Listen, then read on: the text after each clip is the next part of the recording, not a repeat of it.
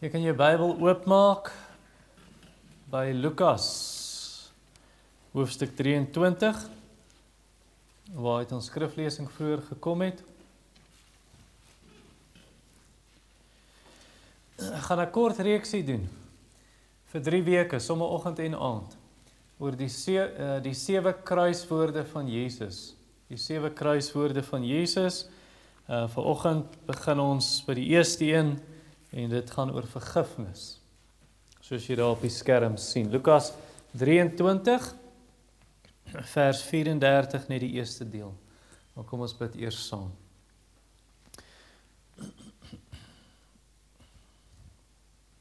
Ons hemelse Vader, ons buig laag voor U, want U is in die hemel en ons is op die aarde, en daarom moet ons woorde min wees. En ons moet dink wat ons sê, ook in gebed, Here. Dat ons nie 'n belofte voor U maak. Here, as U my uithelp uit hierdie situasie, dan sal ek. En dan maak ons so 'n belofte en kom dit nie na nie. Het is beter om nie te beloof nie, as om te beloof en jy betaal nie. So ons kom in afhanklikheid voor U, en sê maar net, wees ons, arme sondaars genadig, geredde sondaars genadig. In Jesus naam, amen. Hier is 'n stelling, of 'n gebed wat ek gelees het in 'n boek, wat uit die 16, 17 en 1800s kom, klomp gebede. En die gebed sê, let me be as slow to forgive myself as you are ready to forgive me. So ons sê baie maklik jy met jouself vergewe. Maar wat help het jy vergewe jouself as die Here jou nie vergewe het nie? En dan is die teendeel ook waar. Die ander kant is dan ook waar. As die Here jou vergewe het, hoekom is dit nodig om jouself te vergewe? Jy gaan tog nie hemel toe jy is nie gered op grond van selfvergifnis nie. Jy is gered op grond van die Here se vergifnis. En dis wat ons nou hier gaan sien in hierdie gedeelte. Al wat jy moet doen, is aanvaar sy vergifnis.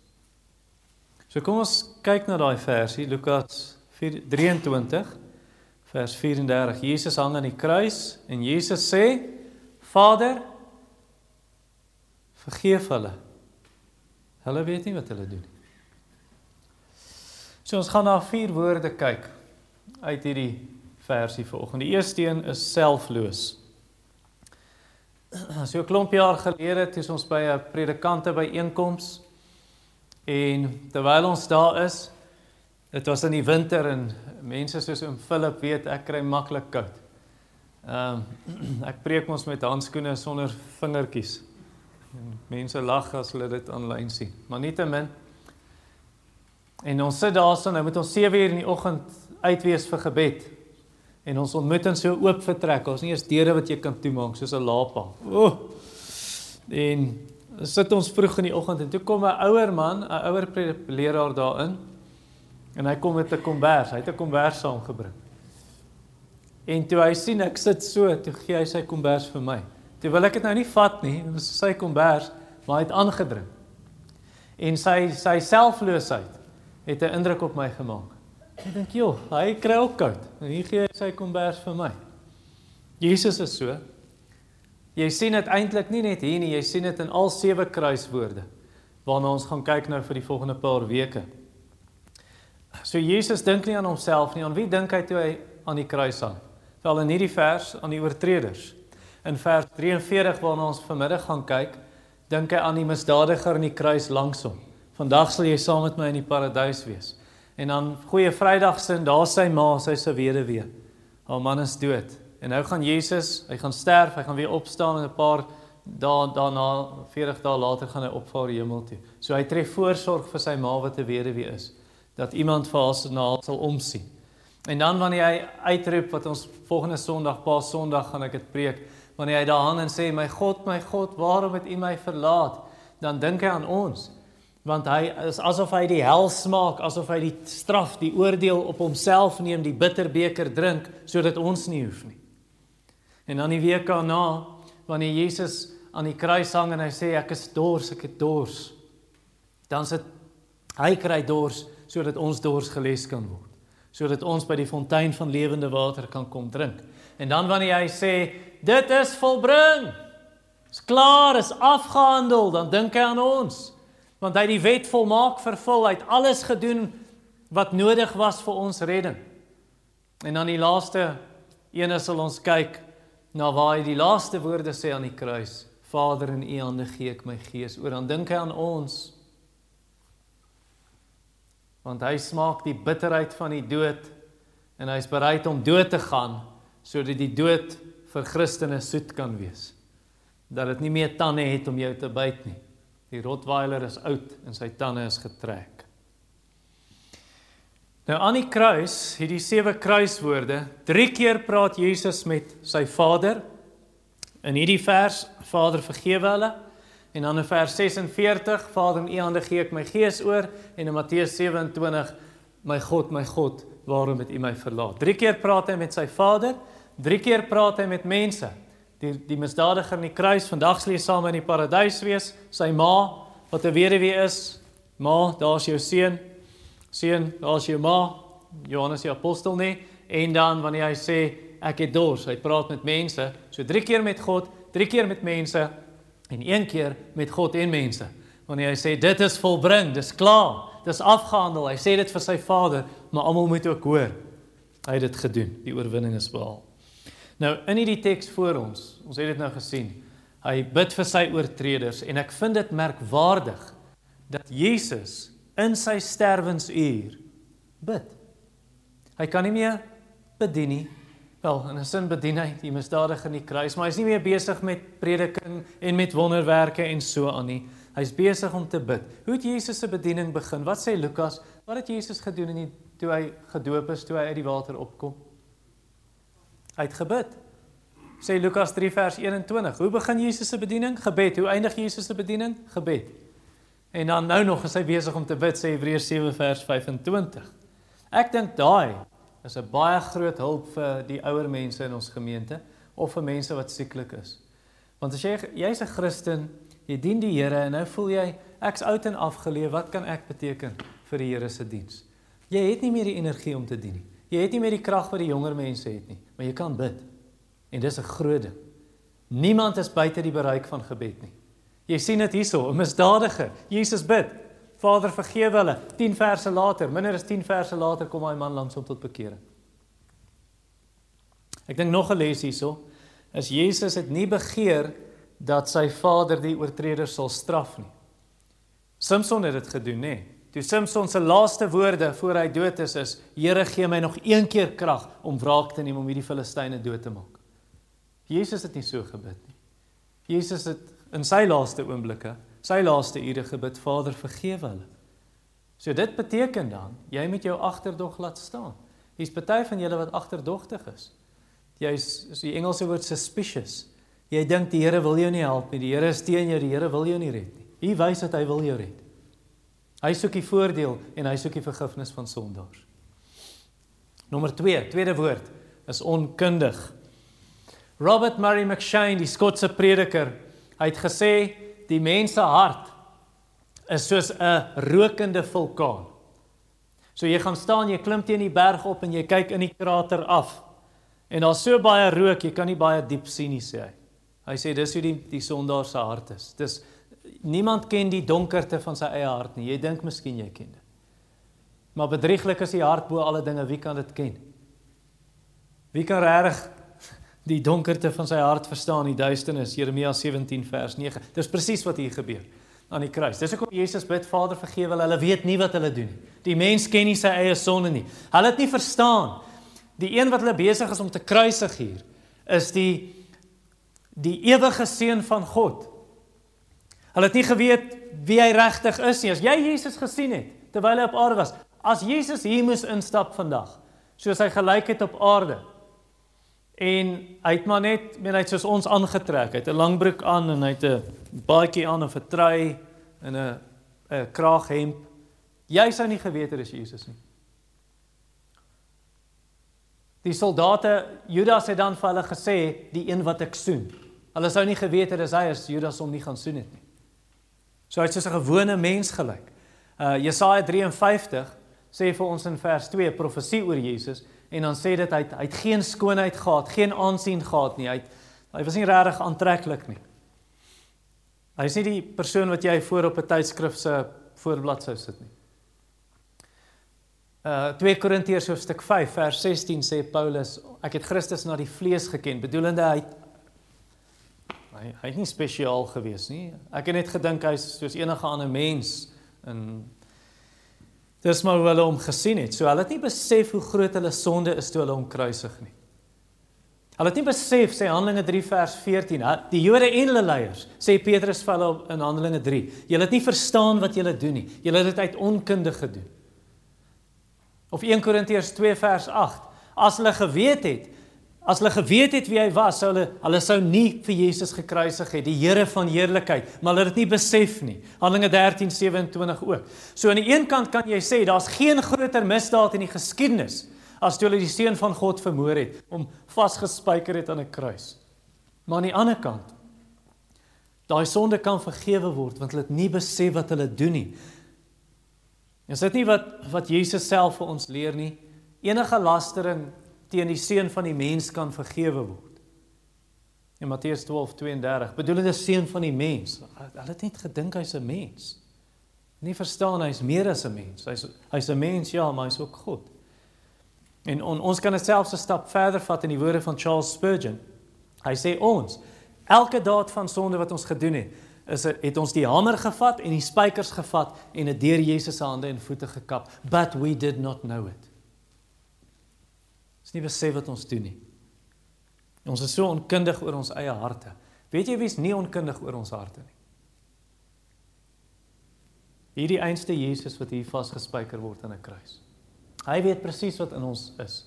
Johannes 2:24 en 25. Hy ken die hart van die mens. Hy het nie nodig dat iemand hom moet vertel wat in 'n mens se hart is nie, want hy het die harte van alle mense geken.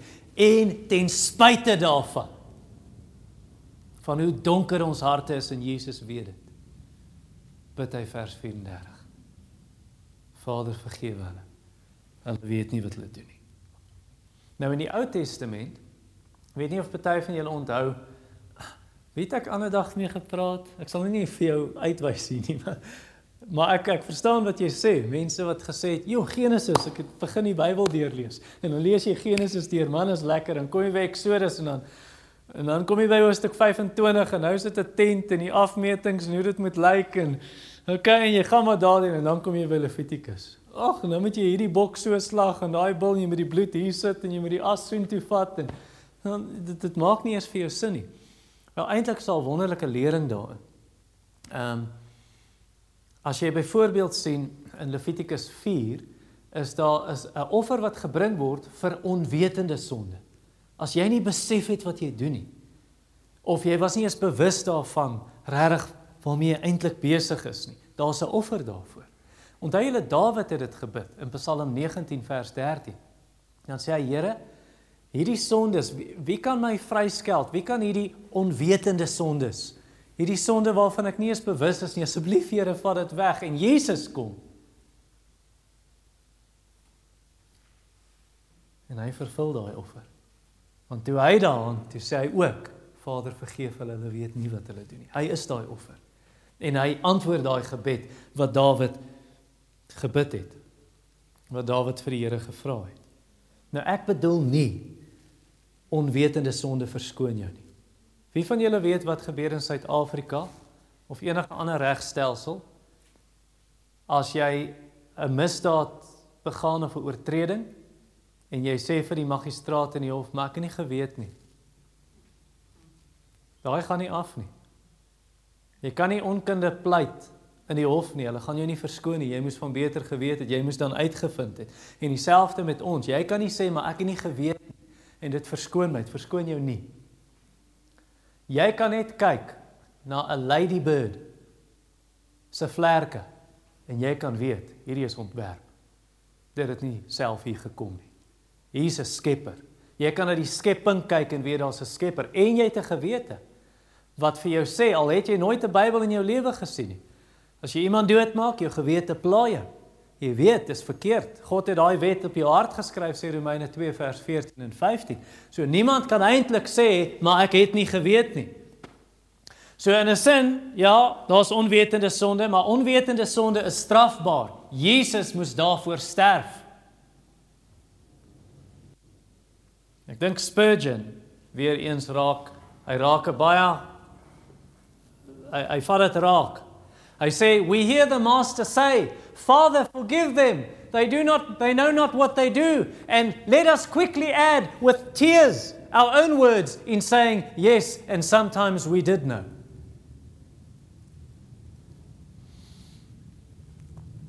So sê dankie. Sê dankie. Jesus het vir jou gebid, toe jy nie vir jouself gebid het nie. Jesus het vir jou vergifnis gevra, toe jy nie self vergifnis gevra het nie. En vir my. En die feit dat hy vir onwetende sonde bid, ek het dit in my Bybel geskryf, ek glo dis 'n troos vir paas en maas, wat 'n 2-jarige aan die dood afstaan.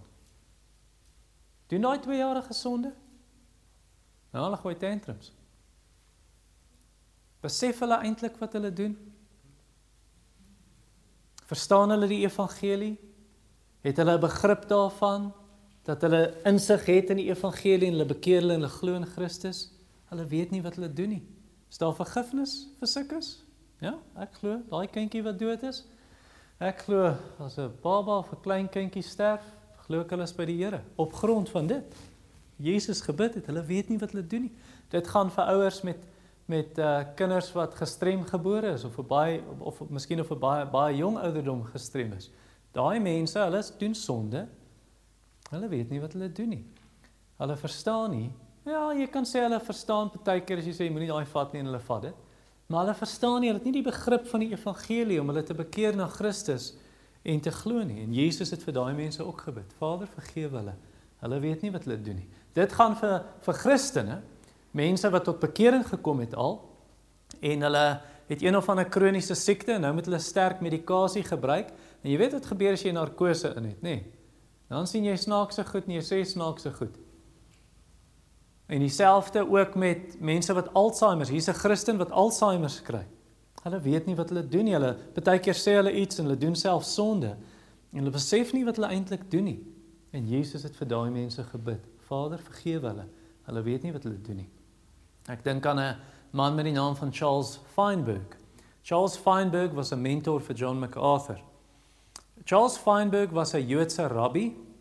Hy het 14 jaar studeer om 'n Joodse rabbi te wees. En Joodse rabbi geword, en toe kom hy tot bekering, hy word 'n Christen. Die Here red hom, en hy dien die Here sy lewe lank, en aan die einde van sy lewe te kry hy Alzheimer. En toe sê hy, Jesus is nie die Messias nie. Is dit waar? Is vals. Hy het gejok, en hy het verkeerde lering geglo, maar hy het nie geweet wat hy doen nie. Hy het Alzheimer, sy brein funksioneer nie reg nie, Jesus het vir hom gebid. So daai man, gelukkig word ons nie gered op grond van hoe goed ons onthou nie, nê? Maar op grond van Jesus, wat hy gedoen het deur sy dood en deur sy gebed vir sondaars. En daar's vergifnis dan ook vir die onkundige inboorling. Daai ou ergens op 'n eiland, daai ou wat afgode aanbid. Ek sê nie hy is net vergewe want hy's 'n inboorling nie. Hy doen sonde, maar hy besef nie wat hy doen nie. Hy weet nie regtig teen wie hy sondig, wie is hierdie God? En ek glo Jesus het vir daai mense gebid. Nie net om te bid, hy is nou gered net want hy's 'n inboorling nie. Nee, ek glo Jesus het eintlik vir die Vader ook gebid daarso. Vader, stuur sendelinge wat vir hulle sal vertel die goeie nuus van, soos Jesus self sê in Lukas 24 vers 47, toe hy die 12 uitstuur, of die 11, Judas is nie meer daar nie, en hy sê, gaan verkondig aan al die nasies, bekering en vergifnis van sondes. Waarvoor bid Jesus? Vader, vergewe hulle. Stuur sendelinge, Vader, wat kan gaan vertel vir die mense, sodat hulle sal bekeer tot die ware God, tot die lewende God, en vergifnis ontvang. Ek glo Jesus wil hê ons met sy gebed bid. Jesus wil hê ek en jy moet dit bid. Jesus wil hê daai Christene wat vervolg word moet dit bid. Nee, het Stefanus nie dit gedoen nie? Stefanus is besig om doodgegooi te word met klippe. En wat bid hy voor hy doodgaan? Here Jesus, Here, reken hulle hierdie sonde nie toe nie. Wie staan daar en kyk en keer goed dat Stefanus vermoor word? Saulus, wat het sy naam geword? Paulus. Dink jy Paulus het tot bekering gekom as gevolg van daai gebed? Ja. So bid selfs vir die vervolgers, vergewe hulle, hulle weet nie wat hulle doen nie. Het Paulus besef wat hy doen? 1 Timoteus 1 vers 13. Paulus sê dit was uit onkunde. Ek het nie besef wat ek doen, toe ek Christus verwerp nie. Daai ongelowiges besef nie wat hulle verwerp nie. Ek was maandag by die munisipaliteit, ek moes dinge op datum kry met my kar, en terwyl ek daar sit, ek het 'n traktaat, ek vat altyd 'n traktaatjie saam, en 'n ou wat langs my sit, ek gee die traktaatjie vir hom, en daar staan, Who is Jesus Christ? Julle ken daai traktaatjies wat daar in die portaal was. En ek sê, How would you answer this question? En die ou sê vir my, He's our Lord and Savior. En ek sê vir hom, Is he your Lord and Savior? Say, no, I wouldn't say so. En toe vra ek nou 'n paar vrae en ek begin die evangelie deel, maar ek begin by die wet. Want jy moet eers vir die persoon wys, jy is 'n sondaar, jy is verlore, jy het Jesus nodig, en dan kom jy by die goeie nuus, maar hier is wat Jesus kom doen het. Hy het my nie kans gegee om by die goeie nuus te kom nie, hy het begin vloek. En toe sê hy vir my, You don't even know me. Wat sê hierdie goed vir my? Want toe hy het baie aanstoot geneem, toe ek praat van sonde in die hel, en ek wou nog by die goeie nuus kom, en toe sny hy my af. Toe sê, what are you getting at? What are you getting at? Toe sê ek, wel, ek wil by die goeie nuus kom. Kan ek jou vertel? I don't want to hear. Wil nie hoor nie, sê hy vir my. Hy verstaan nie wat hy verwerp nie. Hy verstaan nie wat ek vir hom wou bring, die goeie nuus van verlossing. Ek dink ons het vir enige ongelowige bid. Is al daai ongelowige wat jy by jou werk, in jou familie, miskien 'n buurman, miskien iemand anders wat jy ken, daai ongelowige wat die lewe vir jou nag maak, daai ongelowige wat vir jou opdraande gee, wat die lewe ondraaglik maak, selfs vir hom sê Jesus moet jy bid, net soos hy vir ons gebid het hier.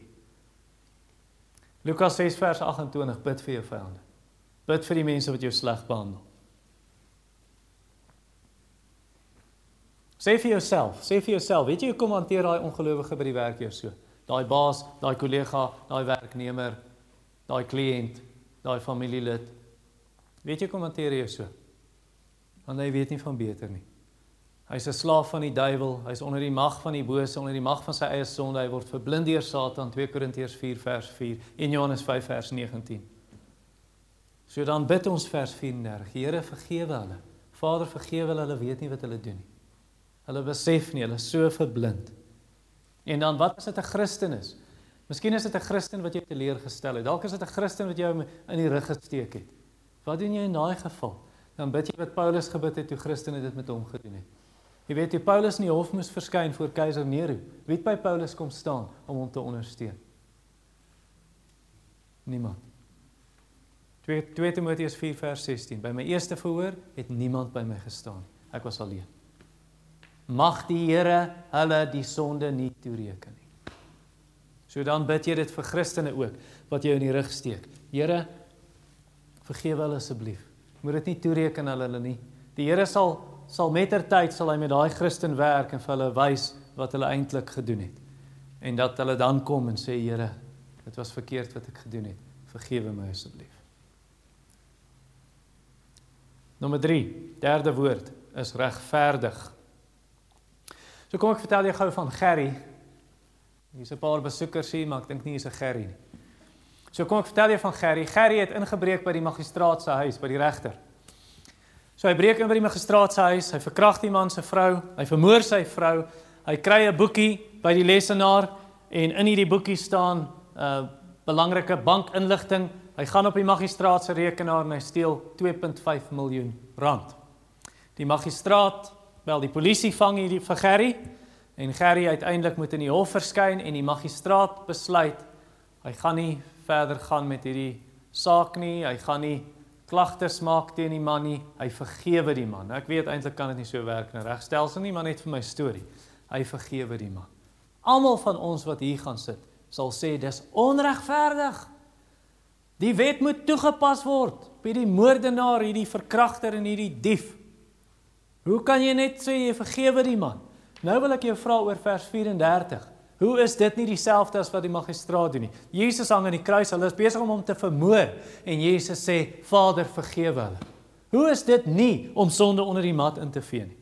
Is dit asof die Vader net sê, kom ons vee dit onder die mat en hierdie is nou moordenaars, maar kom ons vergewe dit maar. Is dit nie dieselfde as Gerrie se geval nie? Antwoord nee, is nie dieselfde nie. Hoekom nie? Want geregtigheid het geskied. Jesus het die straf gedra wat daai moordenaars moes kry. So God het nie 'n blinde oog gedraai nie. Hy het nie sonde onder die mat ingevee nie. Hy het sonde gestraf. Baie ernstig. Toe Jesus aan die kruis sterf in die plek van sondaars. Jy weet, wanneer ek met mense praat, die kere wat ek in die straat is en evangelisasie doen en ek praat met mense, daar's mense wat verstaan, God vergewe en so aan, maar ek ontmoet hordes mense wat dink hulle kan vergifnis kry sonder die kruis. Ja, so asof dit is God se werk, dis wat God doen, is hy vergewe. Maar hulle los die kruis van Jesus heeltemal uit. God is regverdig. God sal sonde straf. Alle sonde sal gestraf word, of aan die kruis of in die hel. En so hier sien ons Jesus, omdat Jesus die straf gedra het vir elkeen wat hulle bekeer en in hom glo. Omdat hy in die kruis vir ons sonde gestraf is, daarom kan die Vader die goddelose vergewe en nog steeds regverdig bly. Hy is nie 'n korrupte regter om te sê, ja, ek het maar net sonde onder die mat ingevee. Nee, hy het die sonde gestraf. En hy is nog steeds regverdig. As gevolg daarvan. So die Vader vergewe ons sonde op grond van Jesus se werk as priester. Wat doen priesters in die Ou Testament? Hulle het twee goed gedoen. Help my. Offers gebring, wat is die tweede ding wat priesters moes doen?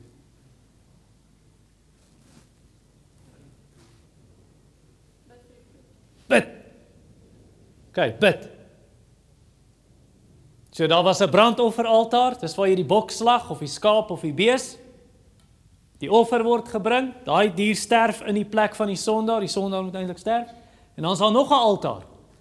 Wat word op daai altaar gebrand? Wierook. Nee, 'n aangename geur. Jesus vervul al twee. Hy is die offer en hy bid vir sy oortreders. Wat hy nog steeds doen, weet ons. Daai gebed wat Jesus gebid het, Vader vergewe hulle. Hoe weet jy die Vader het dit geantwoord? Kan jy vir my voorbeelde gee waar die Vader daai gebed beantwoord het? Ja, julle, Mount Rushmore. Die Romeinse soldaat wat tot bekering gekom het, nee. Daai gebed is amper onmiddellik beantwoord.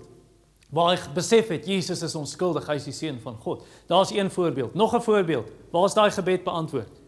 Vir daai oortreders wat hom doodgemaak het en hom gespot het en hom uitgelag het. Die dief van die kruis. Misdadiger in die kruis. Nee, hy is vergewe. Nog 'n voorbeeld, wat van die skare wat geskree het, kruisig hom, kruisig hom. Handelinge 2, Handelinge 3, Handelinge 4. Duisende van hulle kom tot bekering. In antwoord op daai gebed, nee, toe Petrus preek. Want Petrus sê, julle het hom doodgemaak. En in Handelinge 3, soos ek net nou gesê het, sê Petrus selfs vir hulle, julle het nie besef wat julle doen nie. Daai gebeds beantwoord. Vergewe hulle. Nog 'n voorbeeld, Handelinge 6 vers 7. Waar dit sê, en 'n groot menigte priesters het tot bekering gekom. Hulle het tot geloof gekom en die waarheid geglo. Handelinge 6 vers 7. Nog 'n voorbeeld. Kyk, Paulus en ons, dis waar ek wou kom. Ons, dis ons vir ons sonde wat hy gesterf het. En daai gebed, Vader, vergewe hulle. Is jy vergewe? Het jy jou al bekeer en gedraai tot Christus en sê, wees my arme sondaar genadig? Wel, dan sê die Bybel, elkeen wat die naam van die Here aanroep sal gered word. Jou sondes is vergewe. En selfs het Jesus gebid vir mense wat nie hier sit nie en wat nie in Suid-Amerika ergens in een van daai lande woon nie en wat nêrens op die aarde woon nie, want hulle is nog nie gebore nie. Want Johannes 17 vers 20 bid Jesus, Vader, ek bid ook vir die wat nog sal glo. Wel, dit was ons op daai tyd, maar dis nog mense wat kom. En dit is Psalm 22 vers 31 en 32. Die geslagte wat nog kom, sal hom prys. Die geslagte wat kom, sal weet hy het dit gedoen.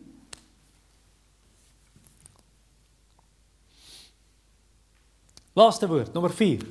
Gewillig. Ek het hierdie storie 'n paar jaar gelede vir julle vertel. 'n Oomie wat ek ken, hy het 'n moordenaar gaan besoek in die tronk. Die moordenaar se naam was Paul, hy is nou oorlede. En Paul sit in die tronk en oom Frans deel die evangelie met Paul. Paul kan dit nie aanvaar nie. En oom Frans sê vir hom, praat bietjie verder en sê, ja, ek weet Jesus het aan die kruis gesterf vir sondaars. En oom Frans sê, ja, maar jy sê hy het 'n gemors daarvan gemaak. En Paul sê, nee, ek sê dit nie. Sê, ja, jy doen. Sê hy, nee, ek sê dit nie, jy sê dit. Sê, nee, jy het dit gesê. En hulle stry met mekaar. En hy sê, nee, jy het gesê, Jesus maak 'n gemors van die kruis. Want, jy sê, hy kan ander sondaars vergewe, maar hy kan nie jou sonde vergewe. En toe begin die ou huil. En hy sê, bedoel jy, Jesus kan daai moord vergewe wat ek gepleeg het? En toe sê oom Frans vir hom, ja. En daai ou kom net daar tot bekering. Paar jaar later is hy uit die tronk, en vir die res van sy lewe het hy 'n mooi pad met die Here gestap. Nog 'n storieetjie. Ek het nie lank gelede nie, toe hoor ek van 'n man wat dink hy het sy redding verloor, en elke ou glo maar anders hieroor. Ek glo baie duidelik, die skrif sê baie duidelik, 'n Christen verloor nie sy redding nie. Nietemin, hierdie ou dink hy het sy redding verloor. Hy het in 'n psigiatriese inrigting beland. Hy kan nie meer funksioneer nie. Hy dink die Here kan hom nie vergewe nie. Lukas wys vir jou iets anders. Lukas sê vir jou, die Vader en die Seun en die Heilige Gees kan jou red. En hy is heeltemal gewillig om jou te red. Vir wie bid Jesus hier? Vader, vergewe hulle. Hy bid vir mense wat hom geslag het soos 'n skaap.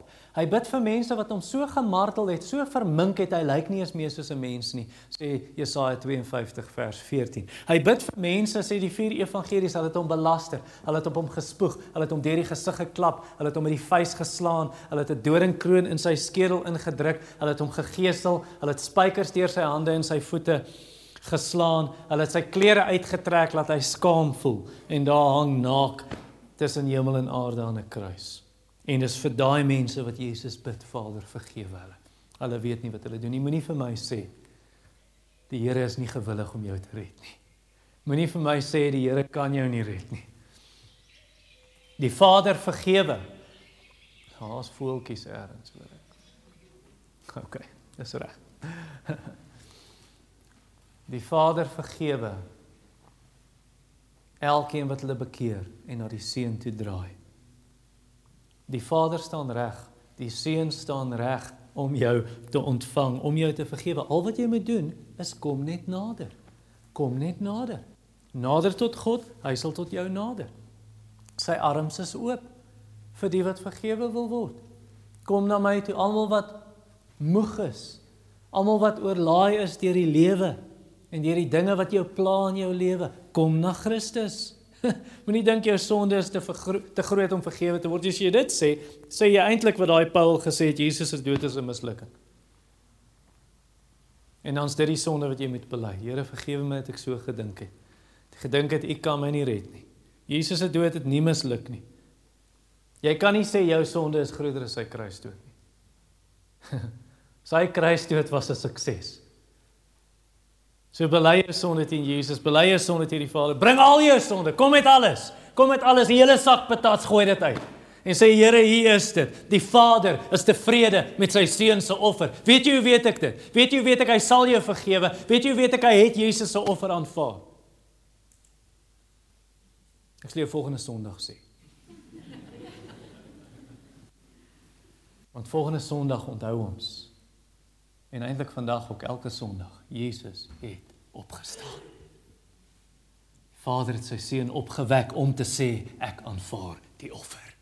Dit was nie vir jou sonde nie. Sondaars sterf en bly dood. Bly in die graf. O, Jesus word opgewek. Hy is onskuldig, dit was vir ander se sonde, wat hy begrawe, gesterf het en begrawe is. Nog 'n rede hoe ek weet, hy sal jou sonde wegvat. Want ek het dit self ervaar. Toe my swaar tot bekering kom, toe sê hy vir my, voel of daar 'n las van my skouers af is. Jesus Christus het mag om die grootste sondaars te vergewe. Christus het in die wêreld gekom om sondaars te red, van wie ek die grootste is. 1 Timoteus 1 vers 15. En hy red daai sondaars. Die woord van God staan vas. Daai skuldbrief, daai rekord van skuld wat teen jou gestaan het, het hy gevat en is aan die kruis vasgespijker. Dis betaal tot die laaste sent vir elkeen wat na Christus draai vir verlossing. Hy trek daai vuil klere van sonde uit. Hy trek vir jou die skoon kleed van sy volmaakte lewe, sy perfekte geregtigheid trek hy vir jou aan. Net so Sagaria 3 vir ons leer. OK? Nou hoor jy al hierdie goed en hier ergens sit 'n Christen tussen ons vanoggend en sê maar, ek het reeds tot bekering gekom en ek het aaklige dinge gedoen. Ek het reeds tot bekering gekom en ek het ernstig gesondig teen die Here. Daai waarhede wat ek hier preek, dit geld vir jou ook. Daar's vergifnis. Daar's vergifnis vir jou ook. Die Vader kan groot sondaars vergewe. Hy het Dawid vergewe nadat Dawid gered was en egbreek en moord gepleeg het. Hy het Petrus vergewe nadat Petrus gered was en 3 keer gesê het, ek sweer ek ken nie vir Jesus nie. Hy het vir Jesus verloon. En al, miskien was dit nie 'n groot ding nie, maar dit was baie goed. Baie sonde wat jy gedoen het. En dan sê Jakobus 5, die Here kan 'n menigte sondes bedek. 5 vers 20. 'n menigte sondes. So wat hy wil hê jy moet doen, is bely jou sonde. Erken jou sonde. Want as ons sondes bely, kom ons sê dit sommer saam, hy is getrou en regverdig om ons sondes te vergewe en ons van alle ongeregtigheid te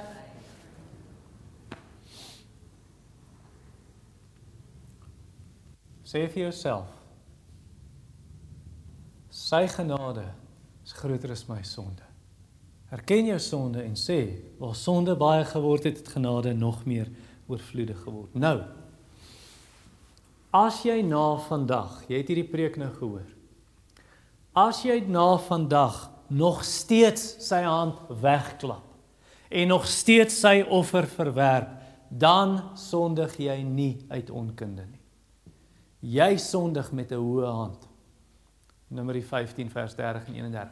Jy is besig om openlik rebels te wees teen God. Dis hoogverraad, high treason in Engels. Jy ken die waarheid en dan spoeg jy daarop. Jy trap op Jesus se bloed. Jy vertrap die seun van God onder jou voete. Dis asof jy daai hamer weer optel en daai spykers en sê kom, ek sal u weer kruisig. En die Here gaan dit nie maklik sluk nie. Sy woede sal teen jou rook. Sy toorn sal teen jou ontvlam. As jy jou ore toedruk vir wat jy vanoggend hoor, dan sal jy ekstra swaar gestraf word. Soos ons lees in Lukas 10, wat ek 'n tyd gelede gepreek het, vers 13 tot 15. En wat gaan jy dan doen? As jy sterker is die Here, wil jy teen hom veg? Ek dink jy met die woorde van John Bunyan hoor. O poor man, who is strongest do you think, you or God? If you're not able to overcome God, you are a fool for standing against him. He will grip hard. His fist is stronger than a lion's paw. Take heed of him. He will be angry if you despise his son. So buig voor die seun. Buig voor die seun van God. Soen die seun, sodat jy vergewe kan word en jy nie op die weg vergaan nie. Kom ons bid saam. Ons Vader, baie dankie dat U daai gebed beantwoord het en Jesus se offer vir ons aanvaar het en dat ons vergewe is. Ek bid vir enige persoon hier, oud, jonk, seun, dogter, man, vrou, ryk, arm, sal U hulle vergewe, Here, want hulle weet nie wat hulle doen nie. Hulle weet nie wat hulle wegklap, weggooi, verwerp nie. Trek hulle harte, o Vader, met liefde na U seun. Asseblief, in Jesus naam. Amen.